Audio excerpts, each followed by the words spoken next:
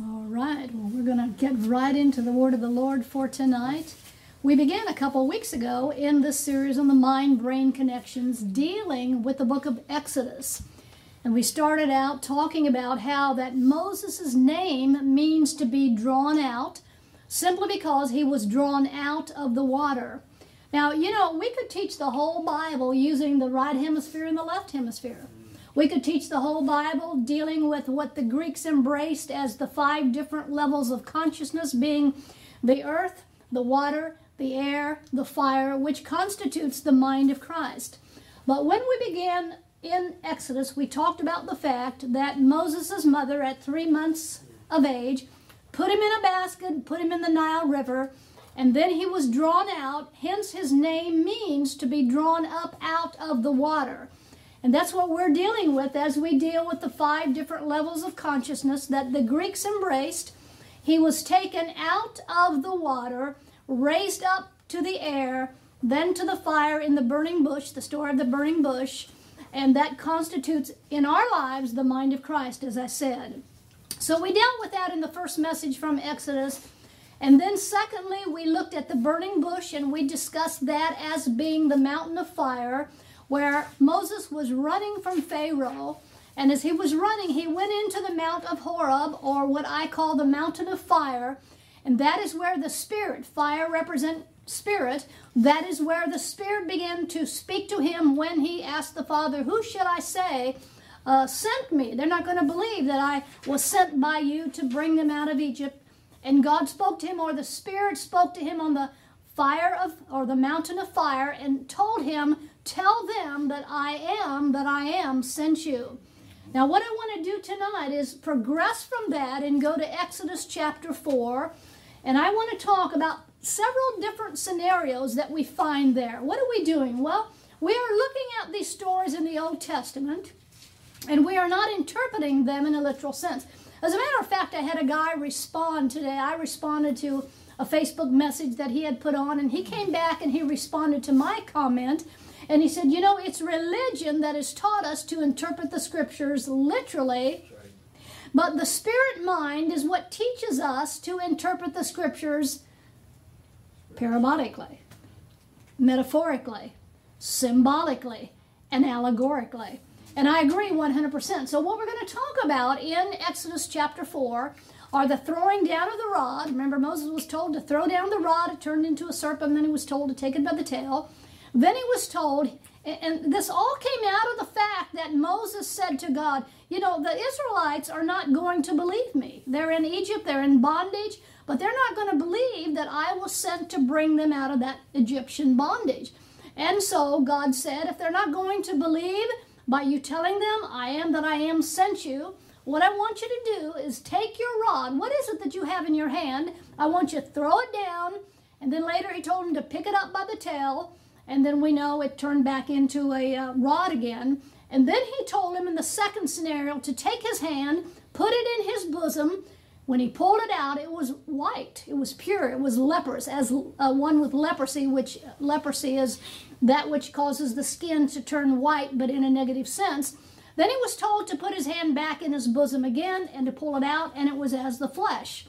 And then later on, he said, well, if they're not going to believe those 2 miracles, what I want you to do is take water from the river, pour it on the dry land, the left hemisphere, and it will turn into blood. And so that's what we're going to look at tonight. I want to give you some illustrations here concerning the throwing down of the rod, the putting of the hand in the bosom, and the water that is poured on the dry land, representing the left hemisphere, and it turning into blood. So what we see here in Exodus chapter 4, and let me say a few things before we begin here. As we look at this throwing down of the rod, or us, we represent this rod. We represent this rod, and we at one time were in Egyptian bondage, and that's what caused all of our condemnation and guilt and so forth, you know, from the left side. We were in Egypt. We were in bondage. We had all of this stuff going on in our lives that promoted something or caused a negative manifestation.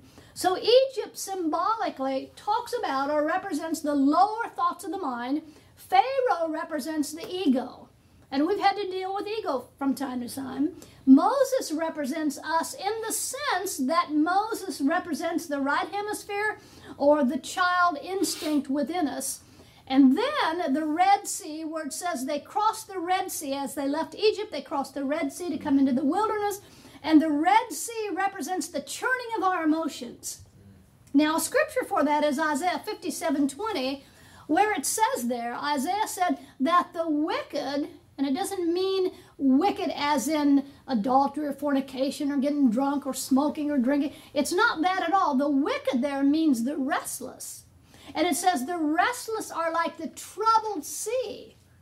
The restless are those that are living out here in the troubled sea. And so that's why I say the Red Sea represents the emotions. You see, we're all keyed up, in our emotions. Our emotions are all jacked up when we live on the left, out of the left hemisphere.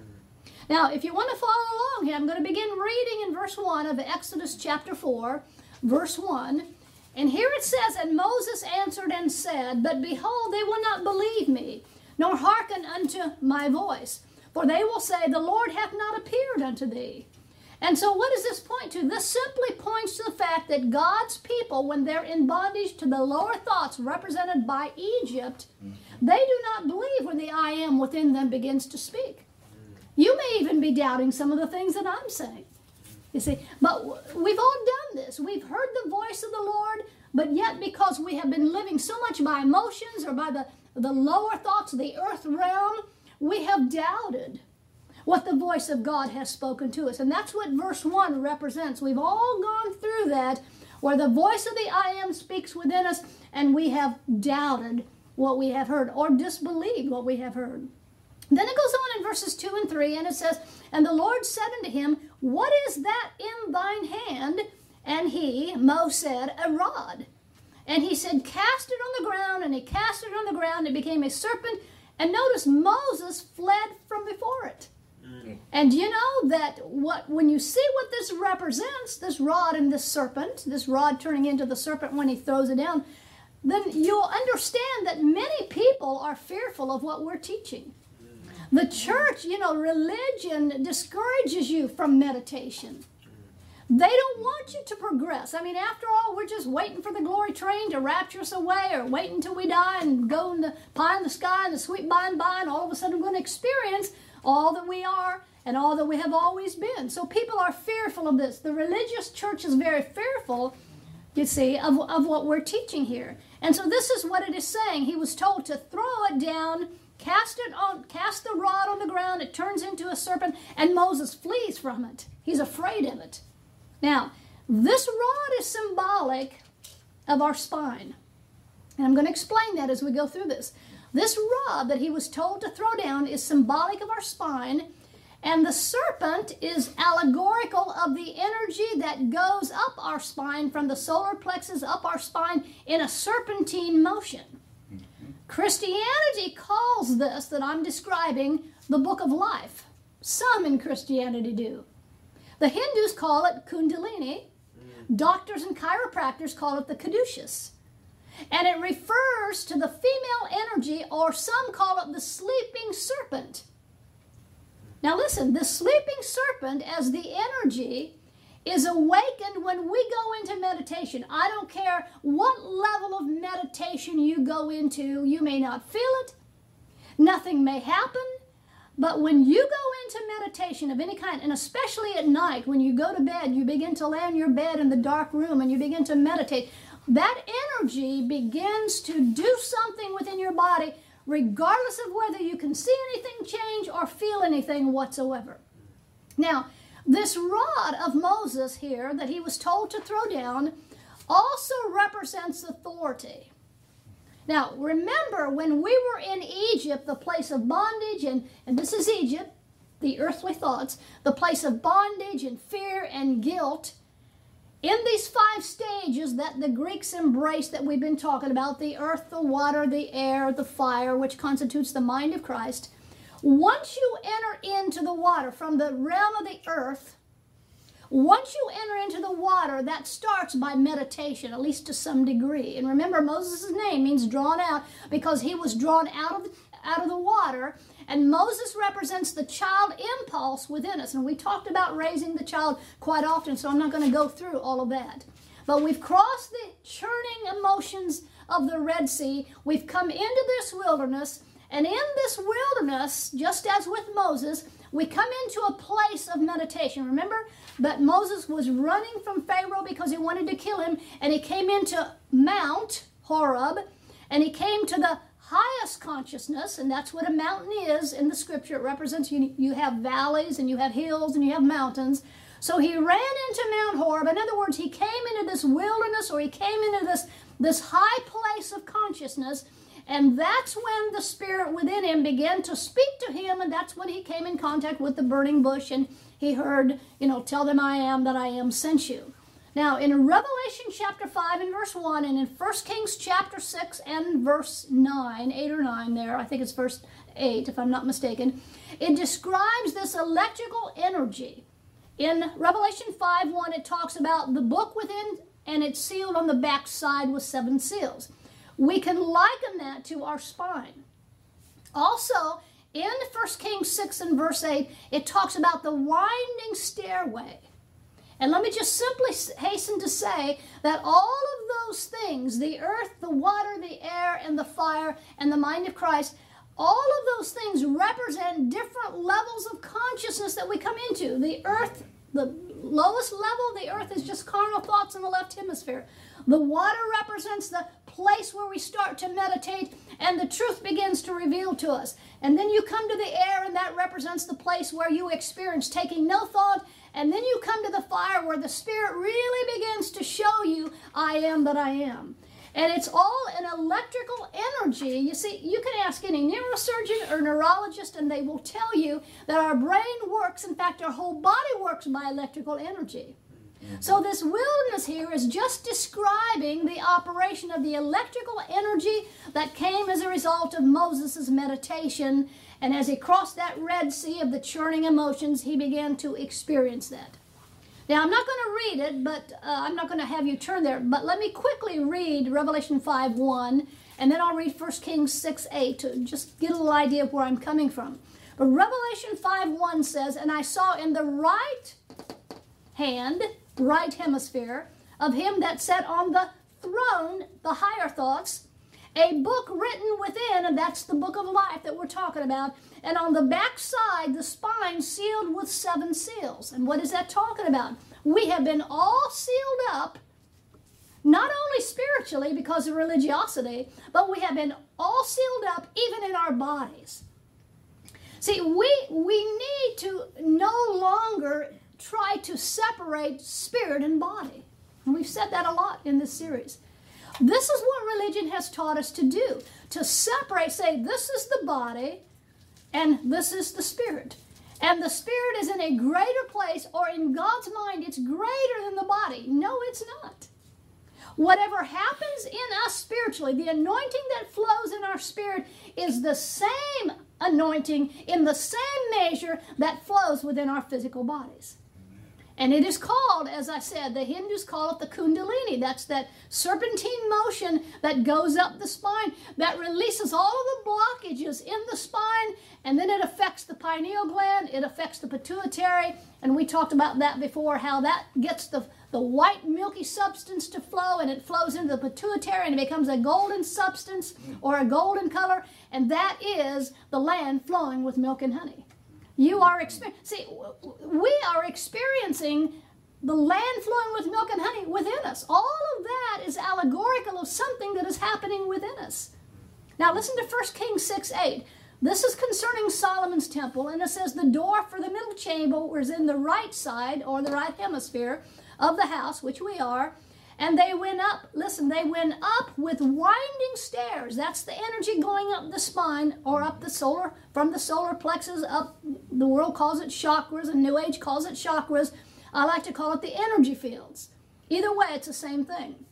And it says into the middle chamber, they went up the winding stairway into the middle chamber, or the center of the brain known as the pineal, the middle of the brain known as the pineal, and out of the middle unto the third to the pituitary. So what this is saying in 1 Kings 6:8 is there was this electrical energy through meditation, and it has to happen in meditation, whether you see it, feel it, or anything takes place that you are aware of. It happens each and every time. It's a law of the body. You cannot meditate without the energy beginning to be released from the solar plexus, going up the spine, affecting the pineal, flowing into the pituitary, and you began, at least in some measure, to experience the land flowing with milk and honey. Amen. Now, religion won't tell you this. Religion, shuns this type of teaching. And the reason why is because they're still thinking in thoughts of duality where the spirit and the body are concerned. We cannot separate any longer spirit and body. And one of the ways we have done that in the past is to believe that there's nothing that we can experience in our bodies until we die, till the rapture takes place. In other words, we push it off to some future time. And you know what the Bible says about that? Hope deferred makes the heart sick.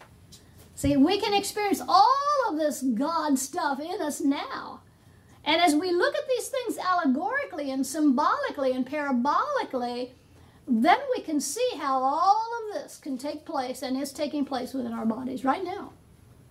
Now, in Exodus chapter 3 and verse 1, here we see where Moses fled from Pharaoh, and he went, notice what it says, he went to the backside of the desert. Let me read that. Now Moses kept the flock of Jethro, his father-in-law, the priest of Midian, and he led the flock to the backside of the desert or the wilderness. It even talks about the backside, and he came to the mountain of God, even unto Horeb, or the mountain of fire, or the mountain of God, or the mountain of meditation.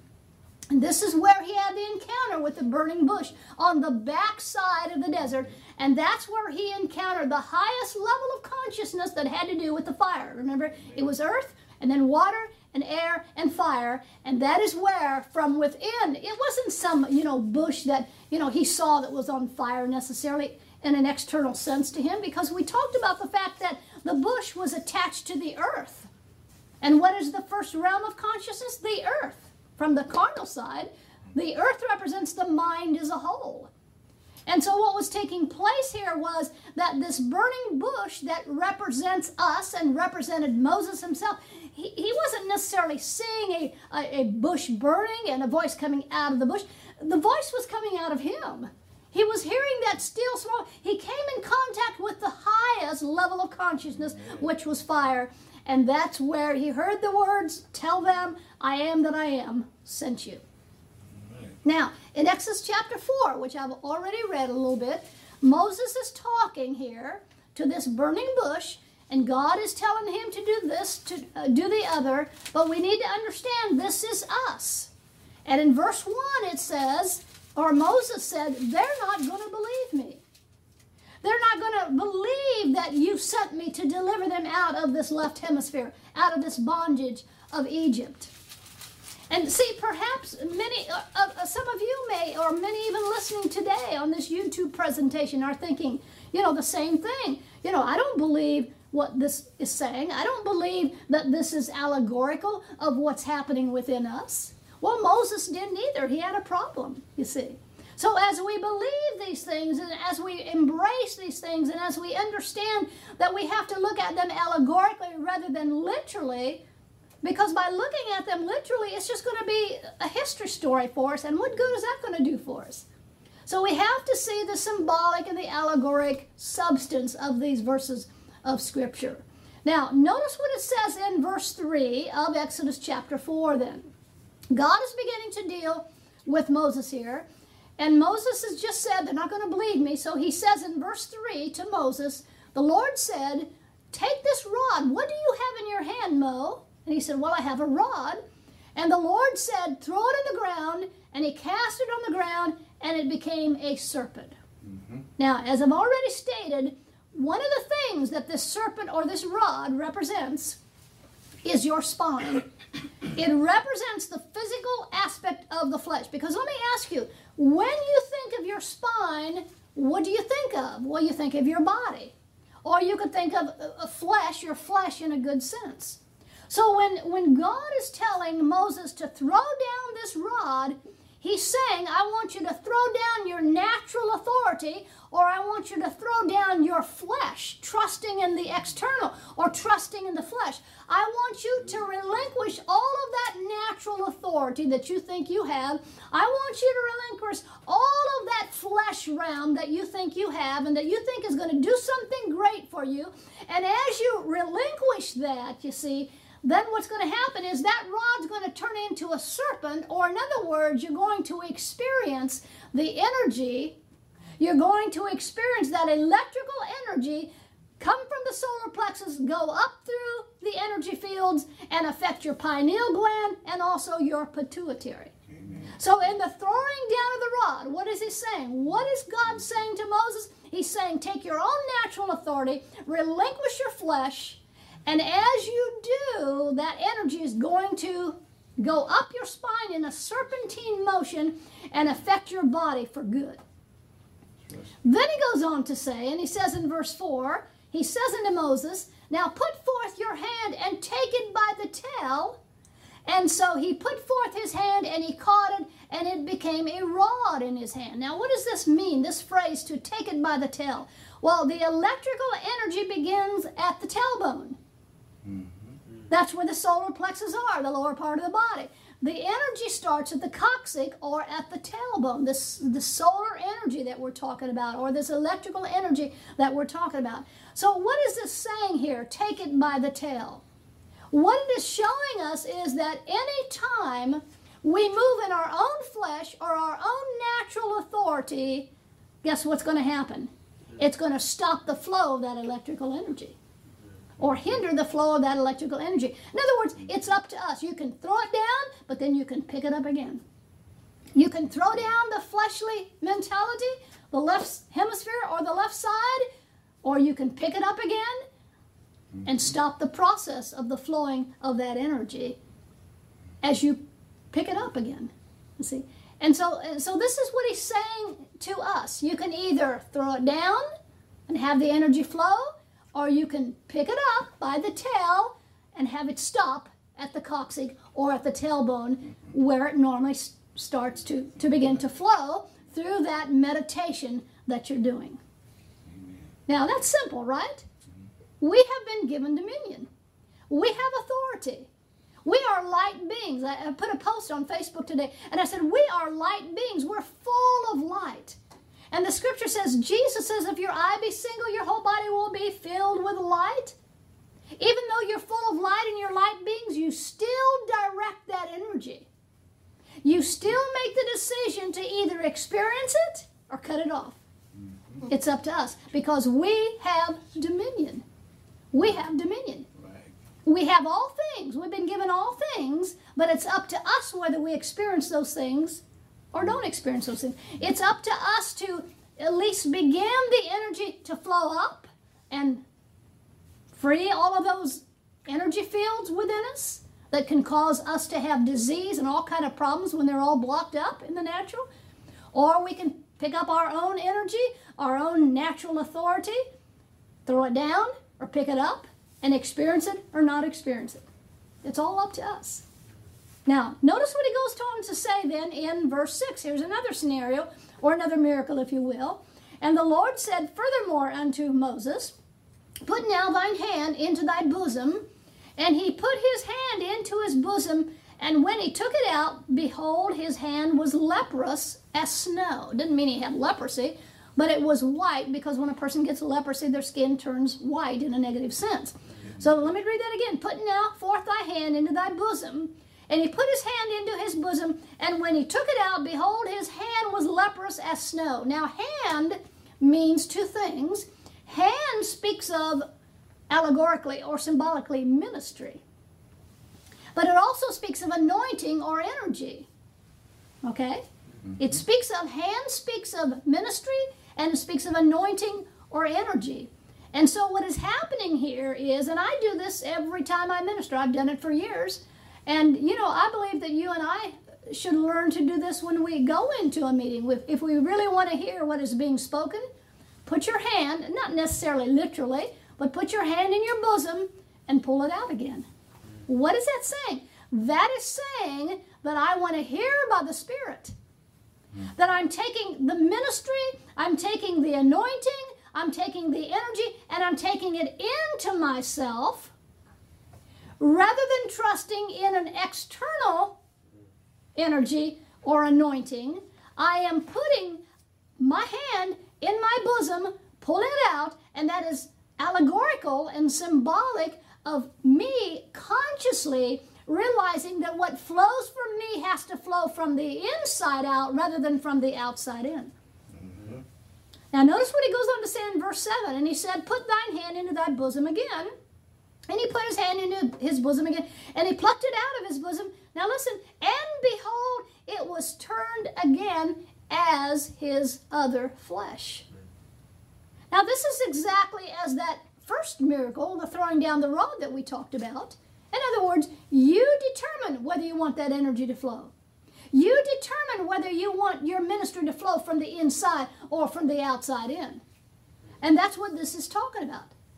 The throwing down of the rod is doing your own thing, your own way, throwing down that so-called fleshly authority that you think you have. And when you throw it down, it becomes a serpent, or in other words, the energy begins to flow. But when you pick it back up, you see, what are you doing? You're picking the external back up, and the energy will stop flowing. It's up to you, and it's up to me. And in this one here, he said, put your hand or put your energy, your own fleshly energy, you see, bring it to the inside. In other words, consciously realize that you must, in ministry, where the anointing and where the energy is concerned, that you must trust in the energy from the inside rather than the energy from the left side or from the outside. See, and all of this is symbolic of, and so can you see how that if we look at these stories just in a literal sense as something happening in history, it does nothing for us, really. It's just a nice little story. But if we can make it allegorically and symbolically and bring it home to where we are, then we get something out of it. See, we take our own natural fleshly energy and we throw it down. We put our hand in our bosom, as it were, acknowledging the fact that we must live from the inside out rather than from the outside in, where ministry and where energy and where anointing is concerned. Exodus 4. Now, look what it goes on to say then in verse 8. Here's another thing. He says, now, if people are not going to, if they're not going to believe you because of, throwing down the rod and putting the hand in the bosom, verse 8 says, and it shall come to pass, if they will not believe thee, neither hearken to the voice of the first sign, they will believe the voice of the latter sign. In other words, you've gone into this meditation and you have felt this energy rising up from the solar plexus up through the spine in a serpentine motion. You know that serpentine movement or motion has begun. See, last week I think I shared with you, or the week before, how that many times we identify a serpent with something evil. We don't want anything to do with a serpent, but you know what? We're identified with the serpent. Because the scripture tells us to be wise as a serpent. Well, what's the characteristic of a serpent? A serpent, when a serpent gets parasites on its outer skin, what it'll do is just slip out of the outer skin and slip into a brand new skin. So in other words, when we have parasitic thoughts from the left hemisphere, what we need to do is just simply slip into the mind of Christ, and that'll take care of the parasites of the outside that drain our energy and stop that energy from flowing within our life. So what he's saying here in verse 8, if they're not going to listen to the first sign, they're going to listen to the latter sign. And listen to the latter sign in verse 9. And it shall come to pass, if they will not believe also the first two signs, neither hearken unto thy voice, that thou shalt take of the water of the river. Here it is. Moses, take the water of the river and pour it upon the dry land. That represents the dry land is the earth on the left hemisphere out here. Pour it on the dry land, and the water which thou takest out of the river shall become blood upon the dry land. Now, what's happening here? You have this serpent, and if they don't believe that, then put your hand in your bosom. And if they don't believe that, then do this, as it says in verse 9. Take the water out of the river, pour it upon the dry land, the earth, that first level of awareness. Pour it on the dry land, and it'll turn into blood. So what is this talking about? Well, we found out, when we started talking about this and the 5 different levels of consciousness that the Greeks embraced, we found out that the water is the stage above the earth. So we found out how that, the writer of Hebrews in Hebrews chapter 6 says, I want you to leave the principles of the doctrines of Christ and grow up. And one of them was what? Baptisms. And I shared with you how, number 1, the baptisms there is water baptism and spirit baptism. And he's saying, I want you to move beyond that and grow up. So we found out that true baptism, because you can get your head wet in baptism, but never have your mind washed. Right. And so Paul the Apostle said in Ephesians chapter 5, he talked there about the washing of the water of the Word.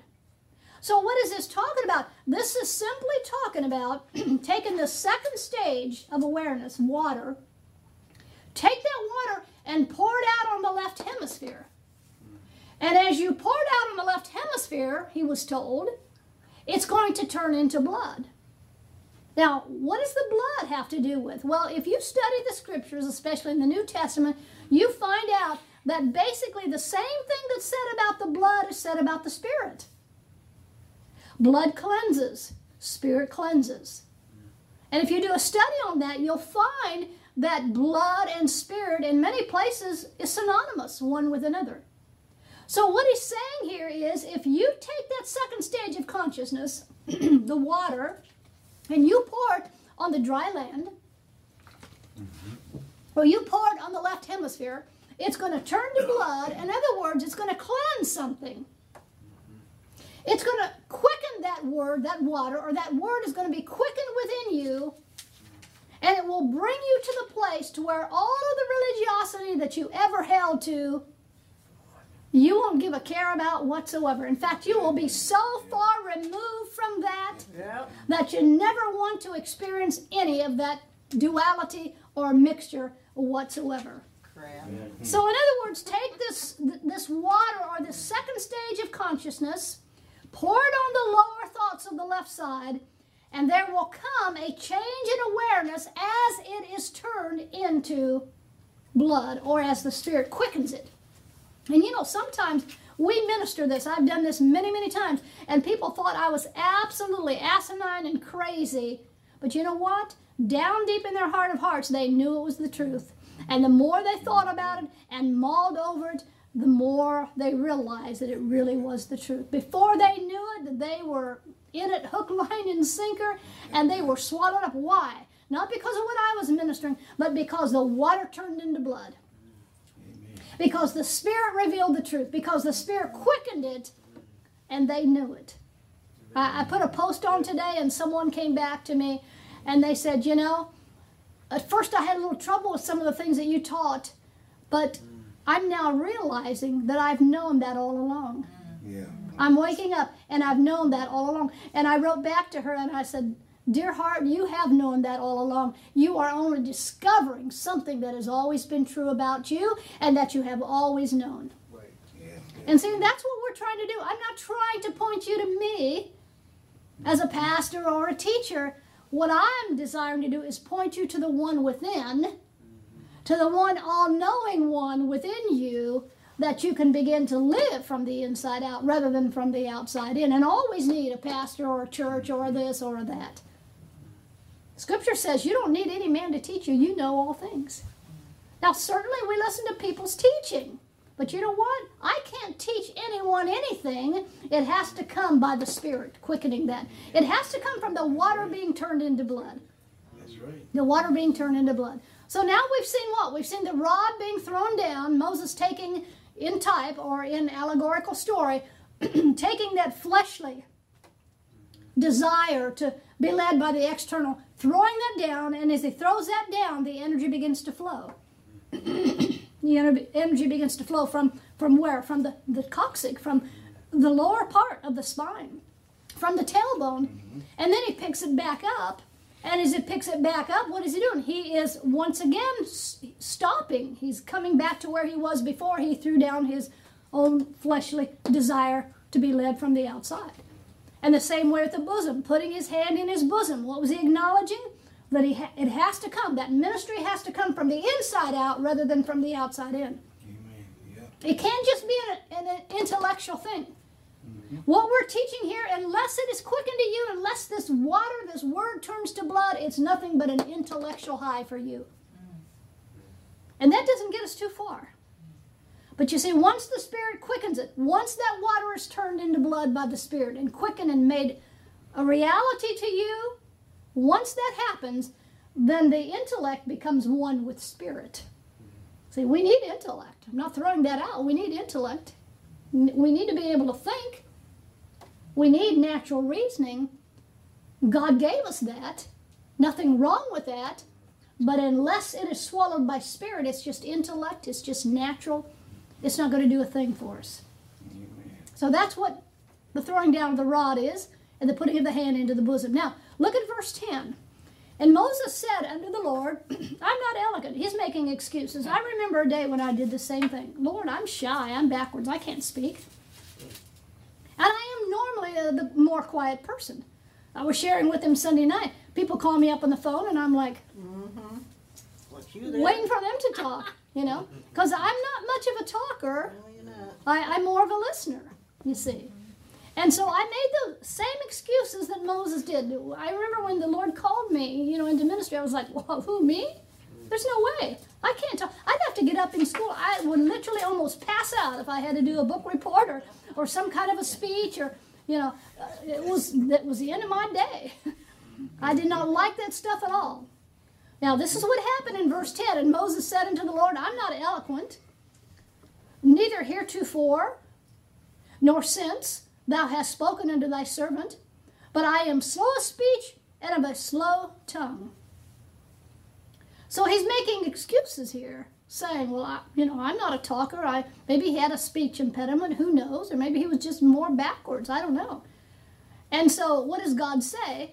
He said, well, your older brother, Aaron, can speak for you then. If you can't speak, then we'll use your elder brother. I hope you heard that. I heard it. The elder brother. Who is Christ? Our elder brother. That's right. You see? Our elder brother. And if our elder brother's not speaking from the right side, we ain't saying a whole lot of anything. See, we're just speaking from the external. It's just knowledge. It's just from intellect. See? It's got to be by Spirit. So I could make that excuse and he could come back and say, well, okay, your elder brother will speak for you. Well, thank you. Because that's who needs to speak, you see. So what have we seen? We've seen the throwing down of the authority, the fleshly, natural authority, experiencing that energy, but then you can pick that right back up. We've seen the taking of the hand, putting it into the bosom, which represents ministry, anointing, and authority. But you can pick that right up again and go right back to the left side as well. See, so the verse of Scripture that I hear in this, in all that I've said tonight, is Zechariah chapter 4 and verse 6. It is not by might. I'm going to add some words. It is not by mental might, left side. It is not by physical or material power. Throw that snake down. Throw that rod down. Let it turn into a serpent. It is not by might. Mental might, it's not by physical material power, but it is by my Spirit, right side, saith the Lord. So what have we said all night? We don't go on our own natural authority, our own natural ministry from an external sense, but we allow the child to arise. We allow Moses, the one that was drawn out of the water, to arise. It has to be by the child. Remember, Benjamin had to come to Joseph, or Joseph was not going to release any food or freedom to them. Right. Remember, David could not defeat Goliath until what? The child had arisen within him. See? So this is what we see in Exodus chapter 4. It's all about either the right hemisphere or the left hemisphere. Which one are we living out of? Now, next week we're going to jump and we're going to go to chapter 15 because I'm not going to do these chapters consecutively. But we're going to jump to chapter 15, Lord willing, next week. And we're going to deal with the first stop that Israel had when they left Egypt and crossed the Red Sea and came into the wilderness. The first stop was at the rivers of Marah. Remember that story? There were 42 stops in the wilderness. Each one of them have something to do with whether we're living from the right side or the left side, the right hemisphere or the left hemisphere. I don't know if we're going to do all those stops, but each one of them are allegorical of something that is happening in us. But at that first stop, remember, they came to the waters of Marah. The waters were bitter. And he said, God told Moses, take a tree and throw it into the waters, and the bitter waters will be made sweet. And we'll deal with that next week. You're the tree, by the way. And you got to throw yourself into the bitter waters.